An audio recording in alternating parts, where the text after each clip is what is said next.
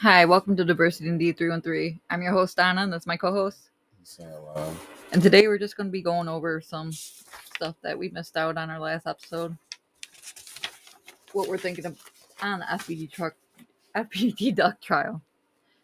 The whole thing about Muop, one of the alleged killers of FBG Duck. The feds were all about placing Muop at the car dealership where a car used in the murder was returned, but car salesman who was there didn't even see Muop. I mean, what do you think about that? if you didn't see him, you didn't see him. I mean, he could have got in the car with the other people. He could have got dropped off. Never know with that type of thing. He got into one of those cars. It was seen on camera leaving out of O Block, getting into one of those cars. So he was there somehow, some way. And then the car used in Duck's murder. It's all tangled up with Los, who's also in this case. And Los bought the car from this dealership. But after Duck's death, he knew he had to return it because it was caught on camera during the crime. The car salesman said that Los was planning to return the car anyway, even before Duck's death. Do you think that's a coincidence? Yeah, it was weird. So the car salesman got on a stand. It said he sold the car to Los, but later found out there was some shady stuff with Los's application. He put wrong job info and other stuff. The dealership called Los asking him to return the car. But just like that, we already knew that is not how it goes down. Like Los reportedly said he's not just gonna hand it over. He said he had put money into that car, tinted the windows, and other enhancements. So he struck a deal. He'll return it if he gets the money back for the tints and his deposits that he put on the car. That don't even make common sense because if he said that he was going to return it anyway, but he wasn't returning it on his own will. He was returning it back because all his stuff was shady. That don't even go together. Right. And then on the day Duck died, Los reportedly returned the car. And the salesman said he remembered seeing Los's baby mama in the car that picked up Los, but insists he didn't see Muwap. The feds say they got footage of Muwap at the dealership, but if the salesman didn't see him, what does that mean for the video evidence? Are they just seeing shadows? How you gonna see a shadow of a person? They're not gonna go off of a damn shadow of a person on surveillance. If his baby mama came and picked him up, who's the hell to say that Muwap went in the car with his baby mama? Duh. That's the way I would look at it. If he had to get picked up. And the courtroom drama doesn't stop there. Los's baby mama was supposed to testify, but there was a whole commotion about whether she would be allowed to be on the stand. The defense was trying to block her, saying she was a key witness and shouldn't have been in the courtroom to hear all the case details, like I said our last episode. Because she's probably dumb, like he is. But no, I can't say that because I don't know Lily, but still. Like, everybody knows, like, if you're a witness in a case and you're supposed to be in a stand, you're not supposed to be in a courtroom. Meanwhile, Butta, another key figure in the case, took the stand. And streets are calling him a snitch. But he stuck to his story, and he's not backing down from his earlier statements. But his revelations to court have raised eyebrows, with some wondering if his testimony borders on snitching. He's been providing detailed information on the perpetrators behind multiple murders, a move that has significant implications for those involved. One of the most notable aspects of this trial is a frequent mention of rapper Lil Durk. Despite his name coming up multiple times, Durk's lack of direct ties to O Block seems to be his saving grace, keeping him clear of any legal repercussions in this case. This trial could mark a pivotal moment in the city's fight against organized crime. And then there is the rumor that Vaughn put the money up to take out Duck, but Vaughn is dead. So there's plenty of tension among the players, and it's all playing out in the courtroom. I'm hearing some of the bloggers got kicked out of the courtroom that are not typically journalists, which makes sense because it's a federal case. So that's what we got.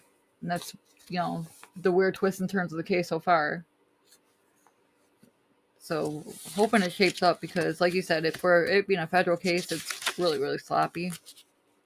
I mean, they can say he snitched all he wants to. He a part of?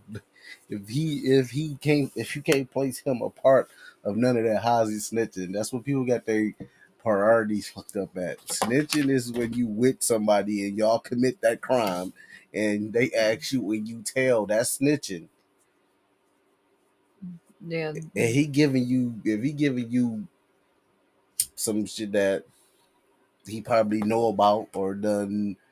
Or I mean, who gonna get locked up for the shit that he's saying? He's saying that what Ki killed Od Perry because Od Perry killed Tuka, and T Roy killed um Dale and Modell. So last time I checked, Ki was dead, Od Perry was dead, T Roy is dead. So I mean, who gonna go to jail?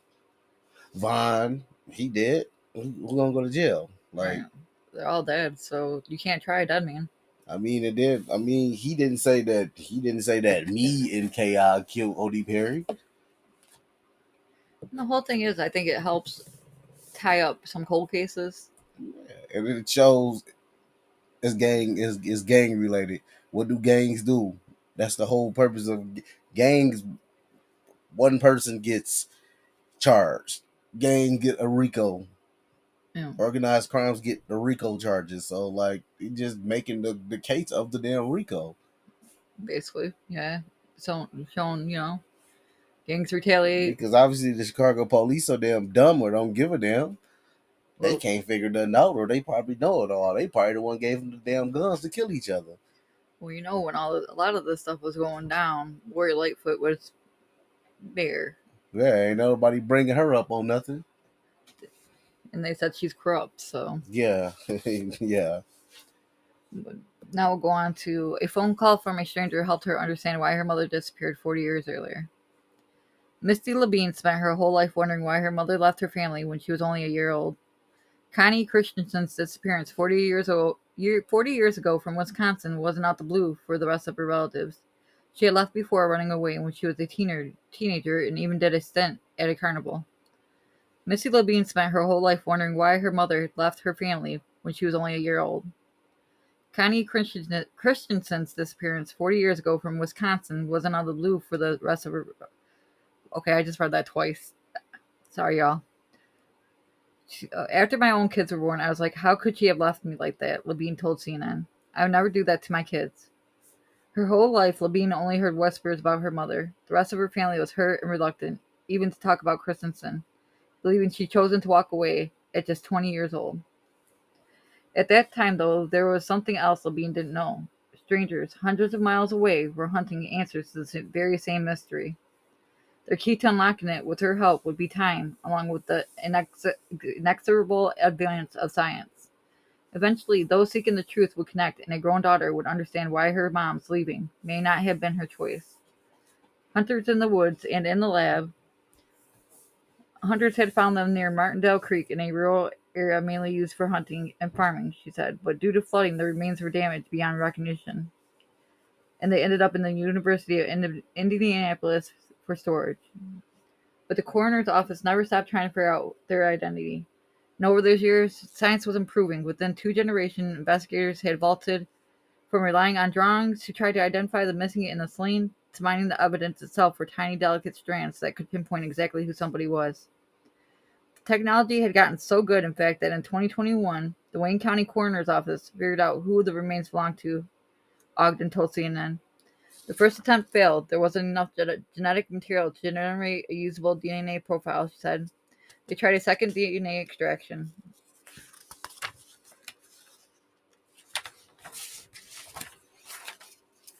Another failure. Then she explained Ogden and her team tried a DNA extracted from a bone in the foot, a critical link waiting to be found. Around the same time, someone in Christensen's family had taken up an interest in genealogy. It was encouraging her relatives to submit DNA records to public sources that help people build out family trees. Lauded as a way to explore personal history and connect with previously unknown kin, DNA matching also has been used to link victims to criminals such as a happy-face killer who murdered at least 8 women, It helped lead police to the Golden State Killer, suspected of a dozen homicides and over 50 rapes.